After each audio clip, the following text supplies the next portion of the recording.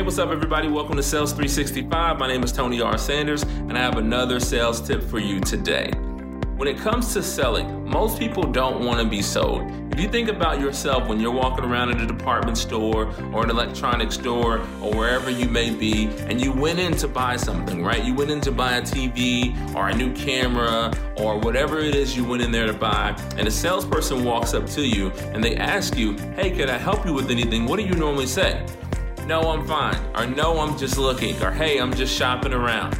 You say that because you already know that you don't want to be sold on anything, you want to buy it. And so if we think about that from a consumer standpoint, if we flip it around and look at it from a salesperson standpoint, if I know that my prospect doesn't want to be sold, but they want to buy, then that's what I need to do. And the best way to do that is to not sell them anything. What you want to do is show genuine curiosity about them and their situation, what's important to them, what matters most to them, and then present your argument, present your facts in a way that will be appealing to someone in that particular situation.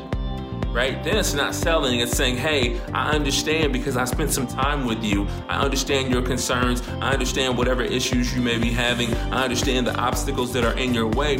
Here's a solution to help you with that.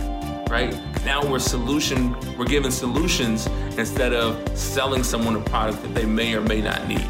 That's a big difference when you look at it through that lens and look at your prospects as people that you were trying to help solve problems for, as opposed to people that you were trying to sell your product to. Let them buy it. You don't have to sell it to them. All you have to do is present the information in an appealing way for someone in their particular situation.